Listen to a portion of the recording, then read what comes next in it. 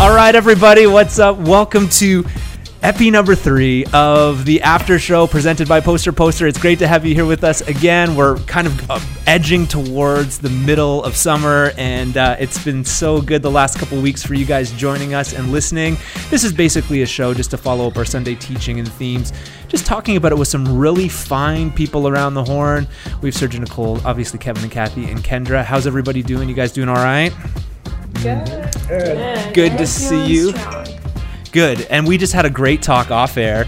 Wish you could have heard it. We should do like a Patreon. We should do a Patreon account and get people to pay to hear what we were just talking about. It was fantastic, but it was totally off the record. So sorry about that one. It's good to be back together. I really feel like these are like the back deck moments. I was thinking today, if I was a part of a community, I would listen to this. Like I would listen to this because I think you glean some stuff. The church should be the work of the people, if you're with me. And so I'm just appreciative of you guys and just hearing from you all. Well, I guess the first thing we got to do is we've already acknowledged our sponsor. Somehow we ended up with a sponsor, as well as Geico. No, but we also have. Okay, so I was thinking, Kendra, your story last week about homeschooling and reading words. You're reading words. Remember talking about reading words, but not necessarily knowing how to say them. You remember? Yes. Am I all right to bring this up? Is this? Oh yeah. Am I uncovering? Okay, we're good. All right. So I was thinking nothing if not self-deprecating. So it's okay. Okay, nice. So I was thinking, when I was reading Harry Potter, here's a Harry Potter reference. Ding! We should have a Harry Potter reference every episode. With Hermione, I didn't because I just started reading. I did not know that was her. I did when you first read Hermione, I forget what in my head I was thinking it was, but it definitely was not Hermione. You following me? It's not Hermione. Is it Hermione? Yeah. It's Hermione. What? So, but that's the English accent in it. Okay, so tell me what. Yeah, but it oh is my it's gosh! an English book, though. It's Hermione. Is it not Hermione? No, it's an English book. See, I read the books before I watch the movies. Please, okay, so say it again. Hermione. Okay, so either way, I was reading this book, and I was like, I forget the word in my head of what I was thinking it was, and now we have philodendron. Is this Phil in the back? So how do you say Hermione's name? Hermione. Hermione? Yes. Are you kidding me?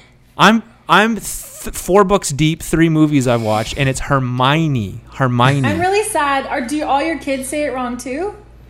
Yeah, I would imagine they do because I think this is. Oh no! Do you want me to? They're sleeping right now. Do you want me to wake them up? And I need you to tell them before they. I tell their friends. legit want to pull Ava out of her bed and in her pajamas. Yeah. Hermione. She probably knows that. I thought it was Hermione.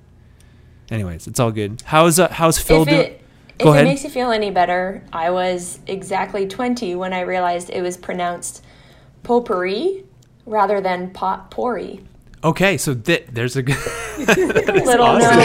There's like a few, yeah. So nobody said that around you to kind of correct what you read as potpourri? No, that's all right. My mom wasn't a big potpourri person. That's all. I did grow up in the 90s, but I guess didn't have that in my life. It's all good. It is good. And Phil is doing well. He's got 2 shoots. Nice. Which I'm very proud of, actually. The second shoot, I'm pretty sure just started growing in the last this year. So sweet. Guys, no Sharpie. It's okay. No Sharpie, but we're not yet. I really got to do that. We're glad he's growing, and it's philodendron, right? He's starting to curl back up, though. Perfect. Can you see this? By the time we're done, that whole thing will be like the outfield in Wrigley Field. Just the whole your whole backyard, the whole backdrop is just going to be that. Yeah. Do they normally do that? Because I was wondering, at some point, am I going to have to trim this poor guy? Because he's maybe a 1.5 feet from the floor. When did you get him? It's going to keep growing. You're going to have to cut it down. So you just trim him? You just trim him, yeah. Well, not this summer. Let him grow and we'll watch it. Just turn it in the different direction, and it can go up. I was gonna say, do you want him on the ground? Because you could probably just twist him up a little bit so he can grow back up again, and then you twist him back up again. Yeah. I say this that's what we do. This is my first one, guys. This is why we needed to talk about it. And we're all in this together. Here's a question for you: Is reading an audiobook, like reading audiobooks, does that go on the list for books read? 100%. Yeah. 100%. Absolutely. Yes, it does. Okay. Oh, we've got a naysayer, right?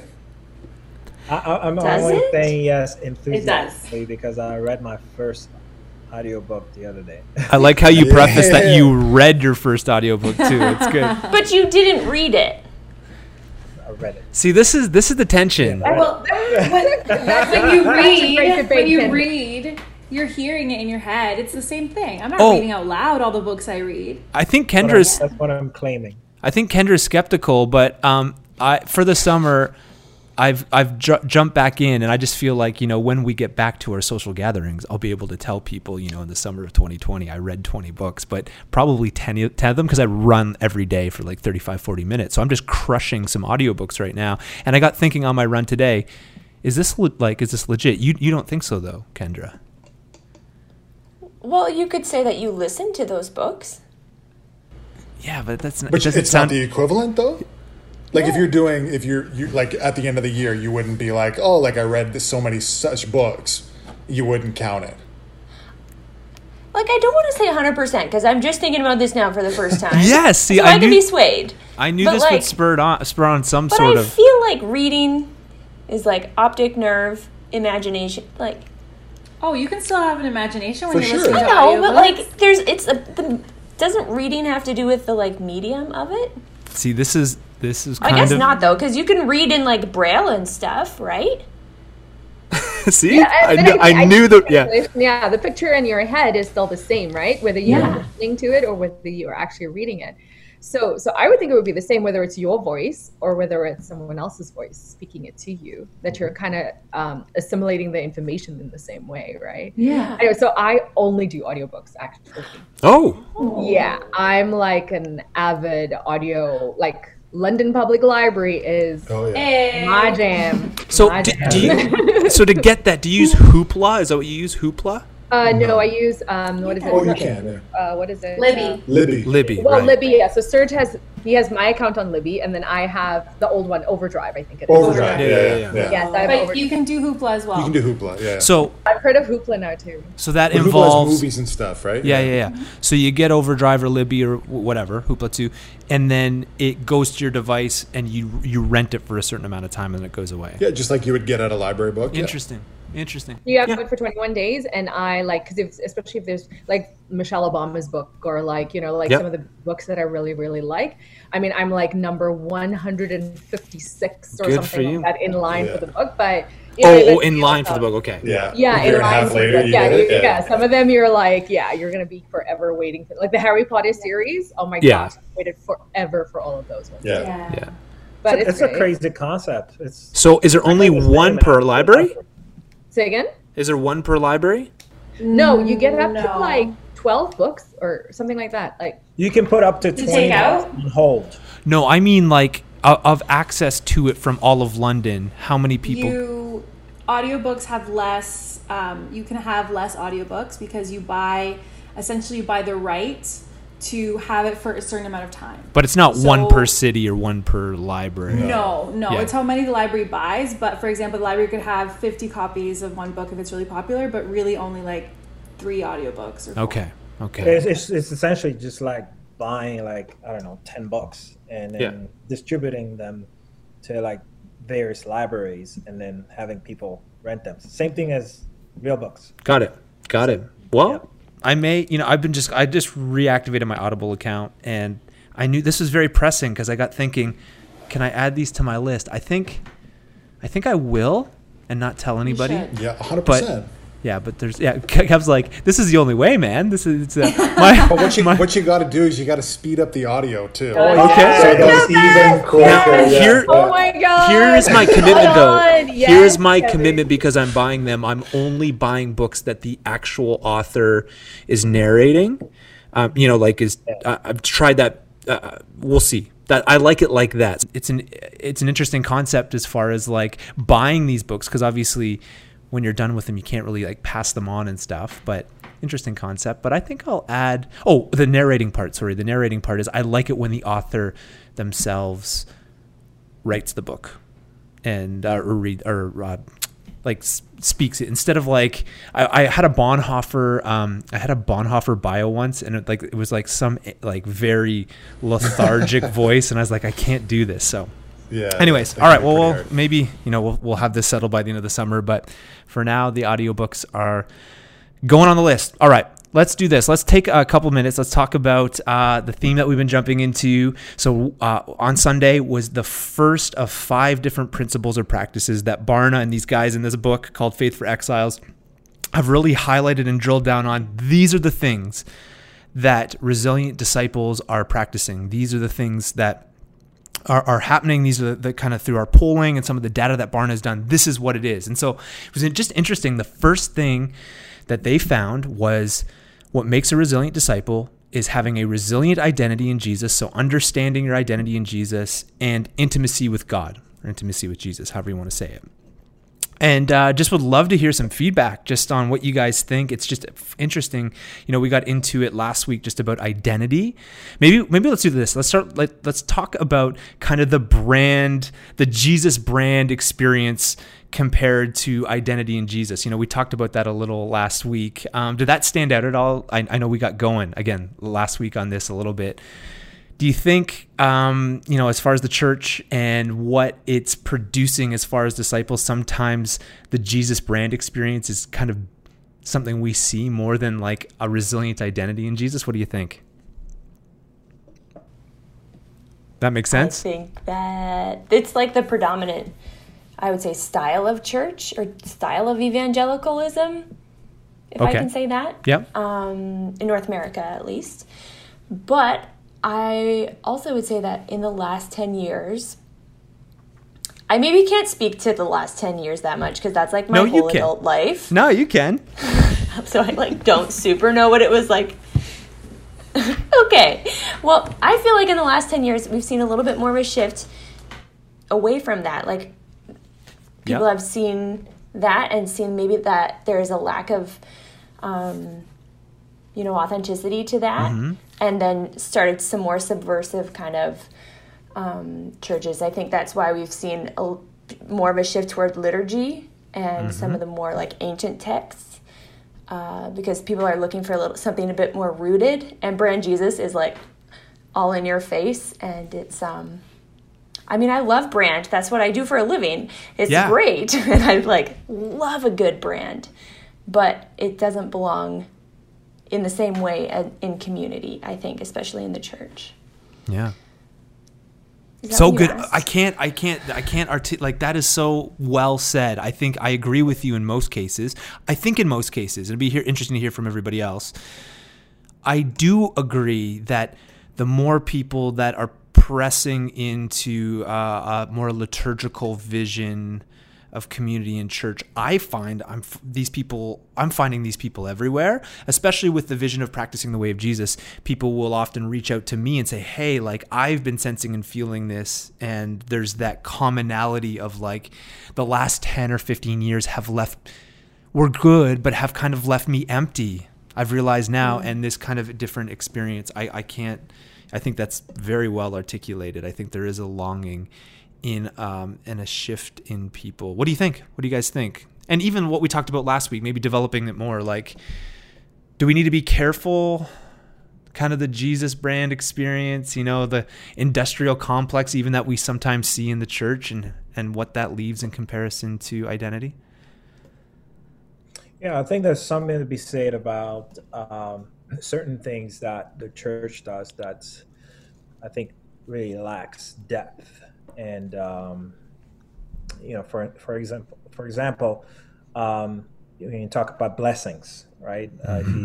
There's recently, especially on social media, there's this thing about I'm blessed, or I feel blessed, or the whole idea of being blessed, right? Yeah.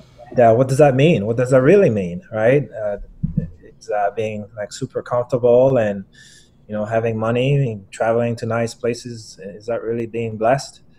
That's kind of the brand that that people have taken, or young Christians have taken. So I think we need to be careful with that kind of stuff. What happens when, difficult times come around? Are we still blessed then? I think that's where maybe the pivoting towards a resilient Christian can come in, right? I am blessed despite my circumstances. So that's where I think I would make the distinction. Yep. Yeah, I agree. And what do you think, Karina's? Do you think they're the other side? It's just interesting as you get older. I know we're not that old, but I didn't even know this when we were kind of getting some voices together, that we all have grown up in the church. So we've seen some stuff along the way. Good things, maybe not so good things, depending on, your experience. But just with the brand stuff, do you feel like you kind of grow up a bit?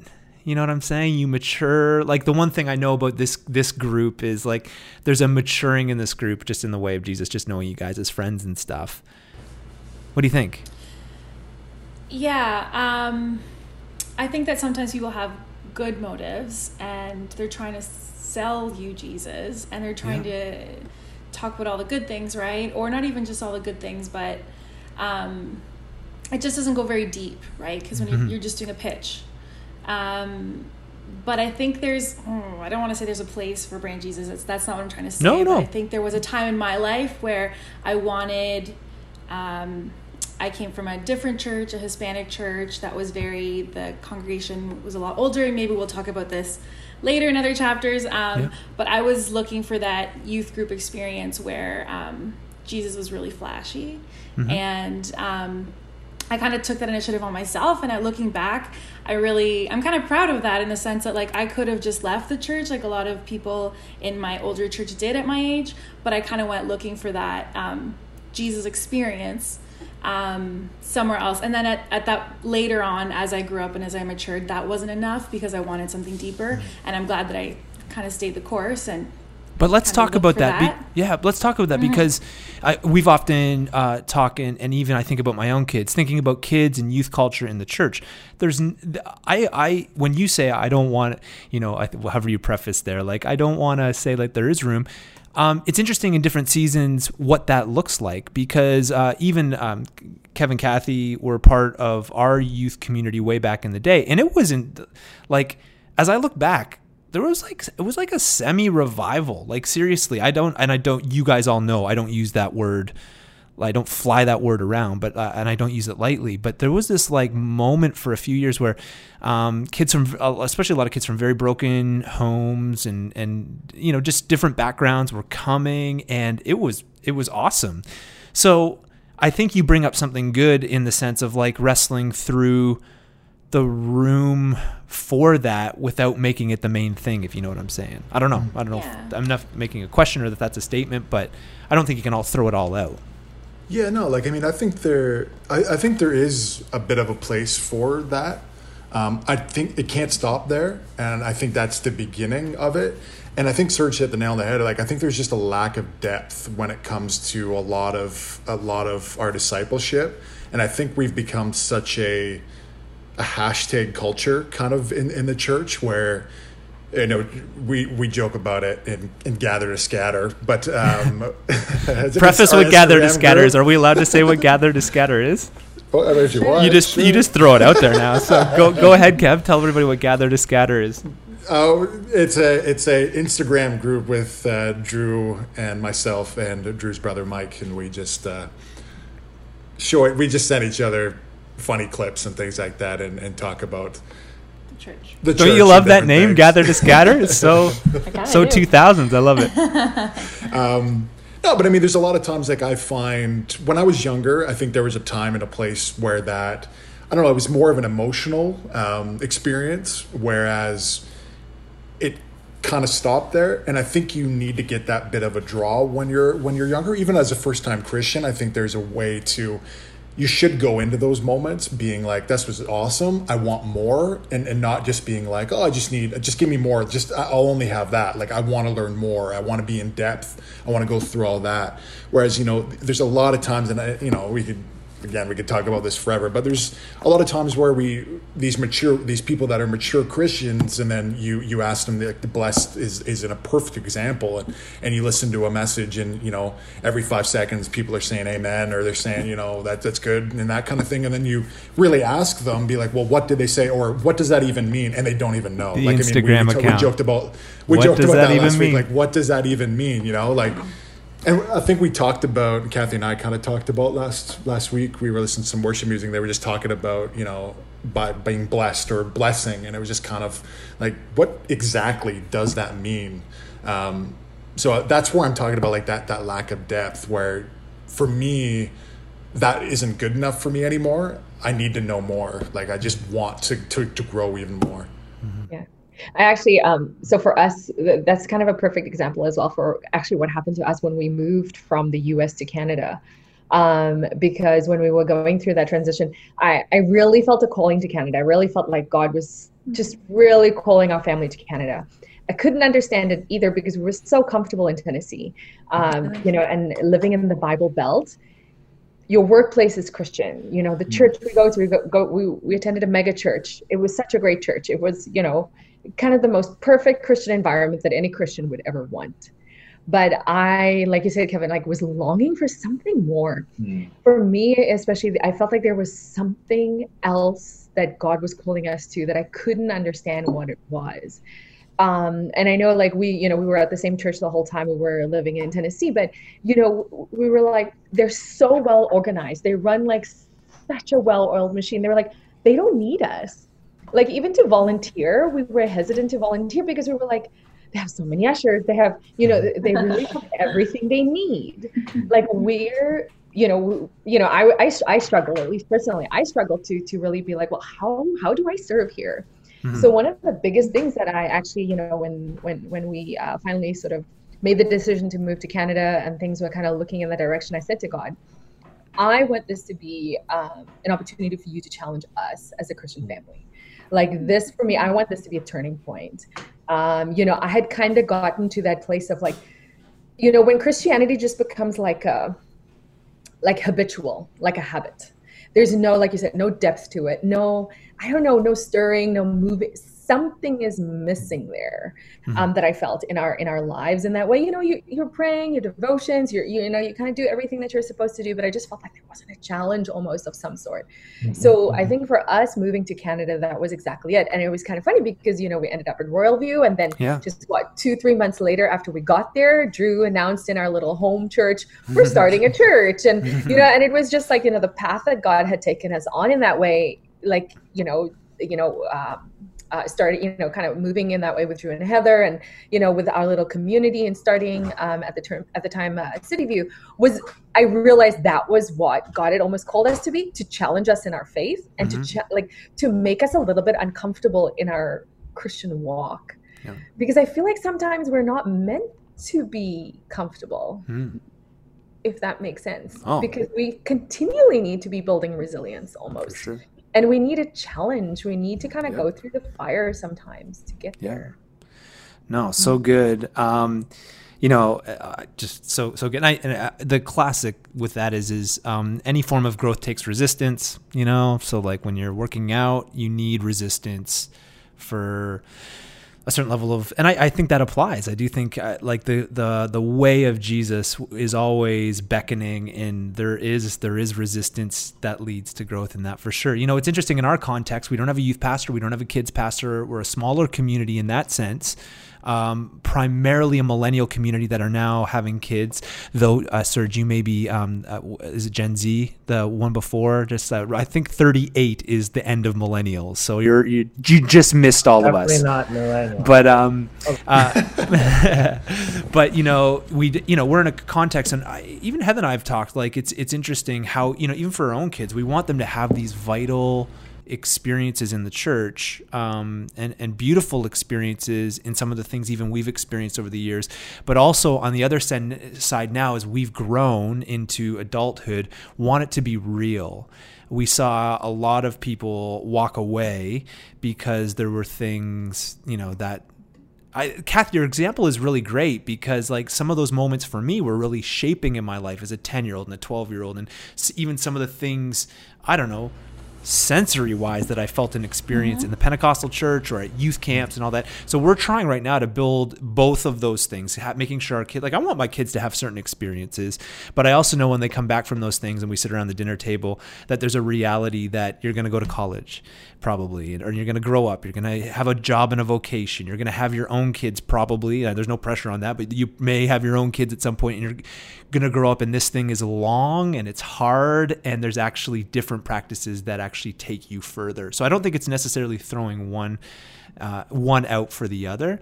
It's just interesting, again, that this is the first thing they drill down on as far as the practice of people who are resilient from data, like from things that they've seen. Building your identity and intimacy. Go. Yeah. What do you think? I think something that's really telling is that when people leave the church, but they want their kids to have an experience of church, and maybe just not their kids, like their kids as young children, but also as teens, because clearly there was something impacting. Yeah. And I mean, maybe that just goes back to like, they think that the church just teaches morals, but there was something about it that they want for their kids, even if they don't want it for themselves anymore, or they feel like they've moved past that. So yeah, I think it was very formative for me. For sure. And if you think too, like at that time you are forming your identity quite a bit, and you're trying to decide all these things. And I think that we are brand saturated, but they are the most vulnerable group to be attracted to different brands and to sort of find which brand sort of speaks to them the most and kind of that kind of thing. And so I don't think it's super dangerous. Like, I don't think it's really that bad that there's a brand of the church that teenagers might be attracted to. Mm-hmm. It's whether the environment there can actually, like Kevin said, ask deeper questions and go one step further and actually care about the individual and, make it a really good environment. As long as it goes beneath the brand, Yeah, for sure. And sustainability, like the sustaining that. And that's, again, I think echoes kind of, as somebody who has kids in the church, wanting both those things for good experiences, because I think that's part of all of our lives. And then as well, just making sure, like, formation probably wasn't at the forefront. Spiritual formation wasn't necessarily as something at the forefront for a lot of generations that have, for a lot of people, it's easy for things to be built on emotion. And so I think if you can have both those things, because as humans, we're emotional. I think we need a certain level of human emotion, obviously. But just the branding side is interesting. You're listening, by the way, to the after show with some good friends here, presented by Poster. So here's a great example of the church. Here's an example of church and brand. So I had a friend who moved, and this is just to kind of recap what we've been talking about, but I had a friend move to a new city, and he was told by a guy, a pastor dude, hey, listen, you need to go to this church because it's like it was being planted out of a really kind of hot and moving church planting organization here in Canada. And so it was like, you need to go here. And this pastor was basically saying to him, you've moved to this new city and you need to go to this church because they have a big vision. And so my friend was like, okay, cool. And he just thought it was interesting, just the idea of being told that this guy in this church, this new church, has a big vision. And so he went and he said, listen, like it was great. It was a pretty good experience, obviously a new church or whatever. But he said it's funny just around the idea of big vision, because basically he said what they did is what every other church did. They had music, they had teaching that somebody taught, they pushed people to small groups, pretty much like every other church did. And he just came away from that experience going, it was so funny because basically that church was doing the same thing as all these other churches, whether they were a year old or 100 years old.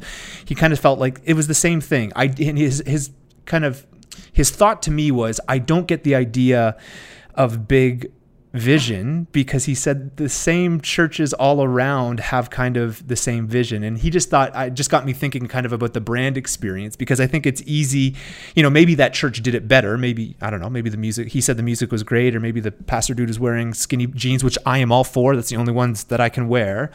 But I think we do need to be careful. Oh, I'm getting Facebook messages. Can you hear me? Yeah. I just get thinking about the whole, like, obviously the brand, kind of the Jesus brand experience versus identity in Jesus on a personal level. But on a church level, I think we need to be careful as well. Because that was just an experience to me to go, we need to be careful to make things seem like they're better than what they really are. And I forget who it was said, I forget which theologian said, just talked about the idol of vision. I think his idea was that God hates visionary leadership, was his idea.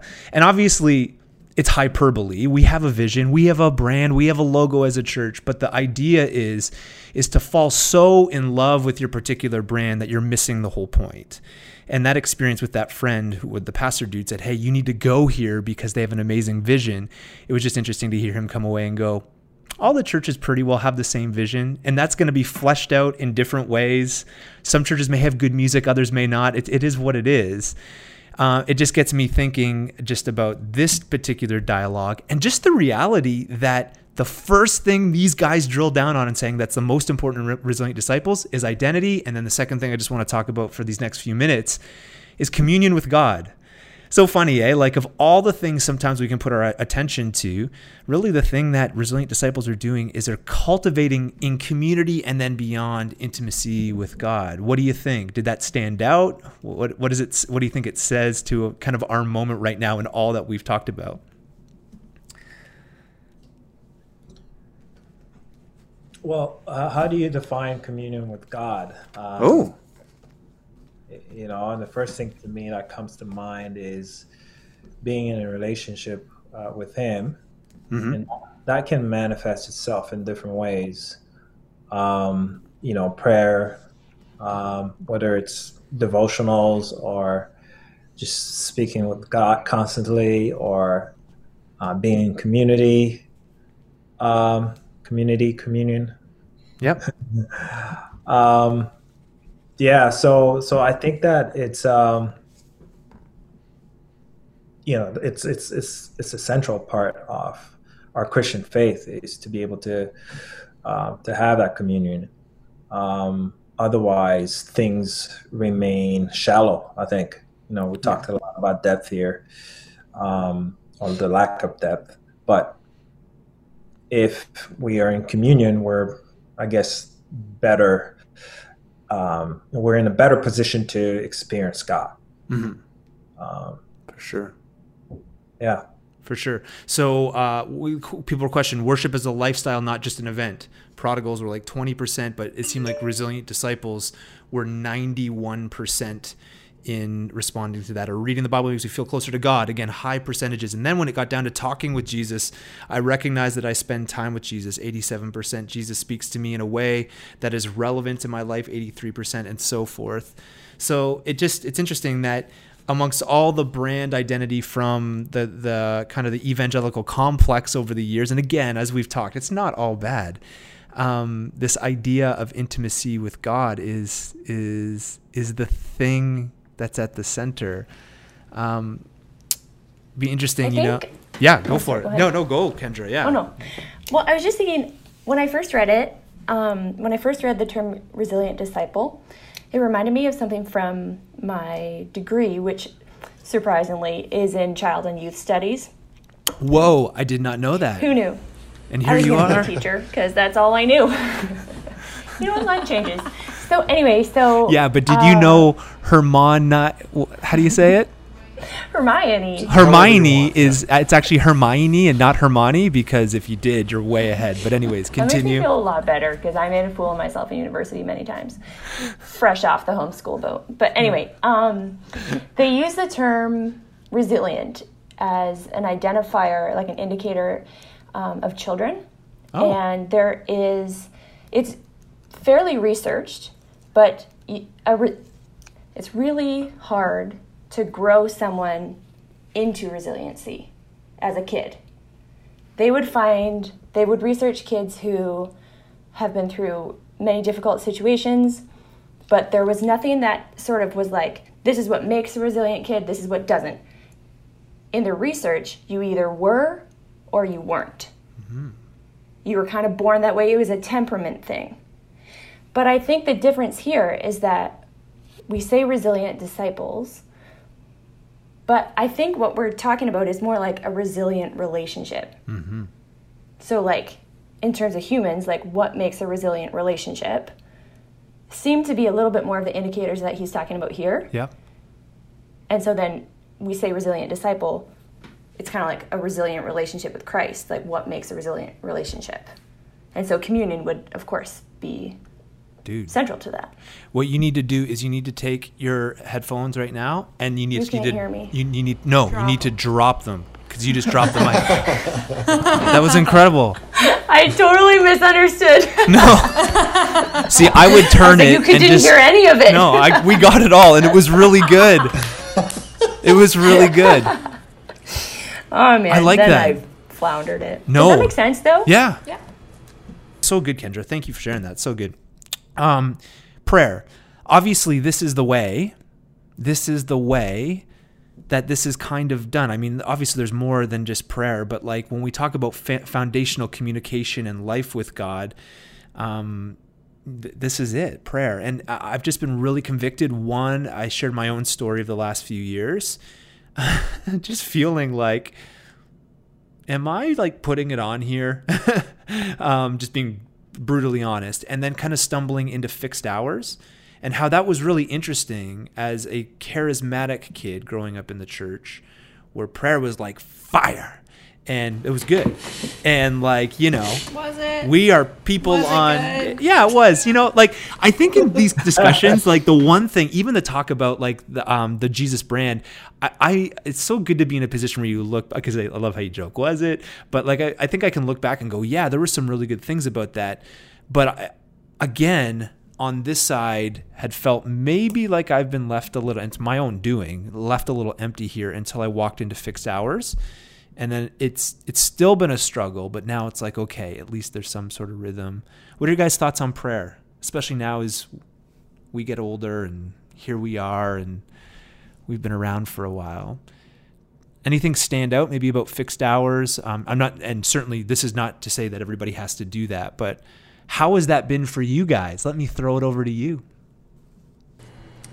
I have a question about fixed hour prayer. So is it just like a reminder 3 times a day, or do you, and you just like pray, or do you read prayers? Yeah, I read prayers. Yeah. So you read prayers. Yeah. Sorry, I maybe should have made that more clear. Yeah. So through an app, there are liturgies from Common Prayer. There's a guy named Shane Claiborne who many people have heard. He has put it together, but they've just stolen prayers from the church mothers and fathers.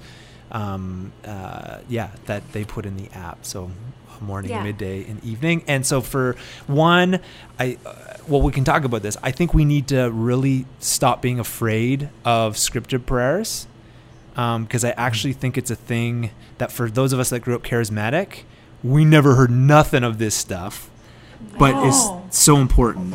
You have to make your own stuff as you went along. Right. Oh my gosh. That's why I'm saying it. And you had to be fast. Okay. I'm traumatized. I'm still traumatized. Okay, I think people say popcorn prayer and you see me leave the room. Like I'm doing this right now. I will not participate in popcorn prayer. So Heather is over here and she can't hear what you're saying, but she would totally just jive with that right now. Some of the trauma of that. Hey, popcorn prayer, Heather? Oh my gosh, she said. Oh my gosh. Yeah. What did you say? popcorn tongues. She said, "Well, that's a whole nother." That's my experience. Yeah. That is what turned me completely. Like it was youth camp. I was a leader, and it was like everyone's praying in tongues. Yeah. Now go. I was like, ah. Yeah. My kid has to go to the bathroom right now. Did you guys go through the experience of falling over? Yes, we're going there. I love this. I feel compelled. Should I fall over? Is this the point where I fall over? There was definitely moments up at the altar where you're kind of looking around and being like, I hope I'm not the only one that hasn't fallen. Okay, we should explain this. This is Pentecostal. We should explain this for listeners. Kendra's like, what the? What? Exactly. No. Been there. Oh, okay. Been there. Oh, yeah, been there. You know how I got through popcorn prayer? So again, as a teenager, growing up in evangelical, sort of Pentecostal, copy your parents. So Yeah. I would just copy what the things my parents would say in prayer. You kind of just are able to kind of pull up on that. So when you do your popcorn prayer thing and you don't know what to say, you just go back to, mom said this morning in her prayer when I heard her during her. Yeah. And you kind of capture those little ones. And I know for me, that's what true. I did. That's how I survived my teenage years in evangelical. Anxiety. So great.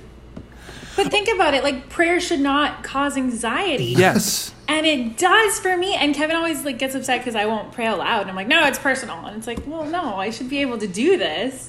But reading prayers, that's game changer.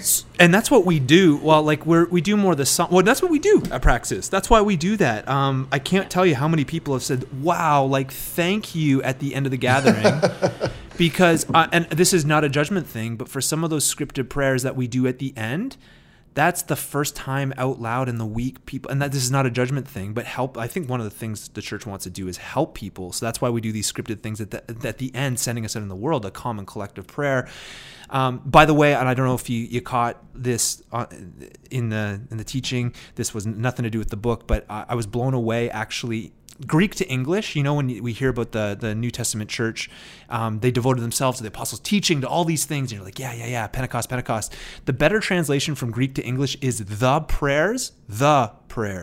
We lose some things, obviously, in English, just the way language works. And that is because they probably had, we don't know this for sure, but I think they had common prayers. And other people would say the translation of that would say the prayers. Wait, what? Not prayer, but the prayers. Interesting. So, yeah. So, we're running out of time. But so is there a balance, do you think? Because it's interesting. I share my fixed hour prayer, and I think people are starting to jive with that a bit. They're discovering it not just through what we're doing at Praxis, but they hear other people talking about the daily office, this 3 times a day, these rhythms. Maybe scheduling is a good thing and better compared to my classic, and this was Drew Fess, spontaneous, I'm praying at all times. Yeah, my famous thing was, I'm like Paul, I pray without ceasing, and that was just BS. I don't pray at all. But is there a balance between some of the things we've joked about, about faith and allegiance and being together with the church and praying, and what we've talked about here? Because I think there is a bit of a balance. That's why I don't want to necessarily throw everything out, from the past. What's the balance there, do you think, as far as communion, intimacy, when the church gets together? I don't know. What do you think? I was saying to Nicole, I think sometime this week, that I have a lot of respect for Muslims, and I always have, because one of the things they do really well and religiously is that they pray multiple times. So we've had some Muslim friends come through our house, and even for a visit, for instance, and they will ask for a room where they can go and pray for 5 minutes. Crazy. And they do this 3, 4, 5 times a day. And it's really impressive to me, just their dedication. And I think that, would I do that myself? Probably not. I think some of that might be a bit extreme, but I still have, a lot of respect for that.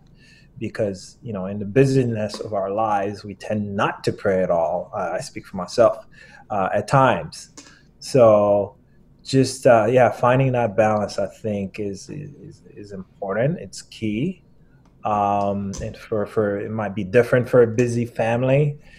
It might be different for somebody that might have a little bit more time. it might be different for, I don't know, for a couple. It's different from person to person, I think. Yeah. Do you guys do grace? Like at dinner time? Like before dinner? Like before dinner? Mm-hmm. Do you do grace? Yeah, that was kind of a weird No, question. yeah. But I just, I like forgot grace along the way, I guess. Like I just stopped doing it. But somehow, I want to say around early in pandemic, I like brought back grace, whether I'm just like by myself here in a tiny apartment or if I'm with someone else. It could be COVID just because, times seem maybe a bit more scarce and whatever, but I've really liked grace lately. Awesome. That's all. I think actually fixed things can be embedded in some of those type of rhythms. The Shema, when you leave so the Shema was this great prayer of Israel. Hear, O Israel, the Lord our God is one. Love the Lord your God with the words. And it was like when you leave the door, when you walk the path, when you sit down to eat, these were kind of in the oral, I think oral kind of passings on that the Jewish community had kind of picked up on this. When you lay your kids to bed, this Shema was said, love the Lord your God with heart, soul, mind, and strength. And I do, even Daniel, again, we said he turned to Jerusalem. This is what got him in trouble. I think it's, turning towards Jerusalem and doing actually what the Muslim community did, but to Yahweh. And I actually said a few years ago, and it didn't, not that there was any pushback, but I said, man, I got some mad props for our Muslim friends because they're putting me to shame as a pastor guy. This is free therapy right here for me, just to say like, I'm growing in this process of realizing, wow, like maybe those fixed hours.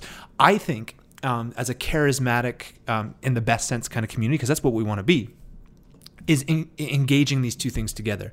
You want people to be comfortable in the best sense and not out of place when it comes to prayer and prayer gatherings and whatnot. What if we could bring that together with fixed hour? I think one of the things you realize with the whole youth culture, a Jesus brand experience thing, all the way down to prayer, it's taking the best of what we have. And I think fixed hour has been helpful for some of us, and not something that everybody has to do, but I know for my life has now centered me and grounded me a bit to say, okay, this is, I'm praying the prayers of people that have gone before us. And that's why we've entered into some of the scripted things we have at Praxis. We're not bored. We're not trying to fill time. There is something powerful when the shyest person in the room has the opportunity with everybody to open their mouth and speak. So lots of room to grow with this, but this is great. I'm just honestly, it's the best, having just a great time with you guys. And just excited about the series. This coming Sunday, what we're going to do, everybody, is we're talking about something I think is really important. We're going to get into the second principle, which is cultural discernment. And next week's discussion is going to... Do the kids say lit? Is that bad? Is there any bad connotation with that? Okay. So honestly, I'm so out of touch. Yeah, I think we'll have a lot of good conversation just out of... just cultural discernment, because this is the one thing the church doesn't talk about. Cultural discernment. We talk about practices, doing all these things, and serving in church and building community. All of those things are important, but one of the things that is very important in Resilient Disciples is just looking at cultural discernment and how we are in the world but not of it. So it's going to be good. We hope you can join us. If you just want to continue to follow us on the Practice Podcast. You can find us on any podcast catcher. Is that, again, I don't know. I heard that somewhere, and I just like that term, but I guess that's not really a term. He said something in the book, didn't he? Didn't he say it? Podcast? I don't know. He said a word that I was like, I've never heard of that before. Find us wherever podcasts are found, and you can watch us on our Facebook page and YouTube channel at Praxis. We love y'all. We can't wait to see you next week. Hopefully you can continue the journey with us. See you soon. Yeah. Peace.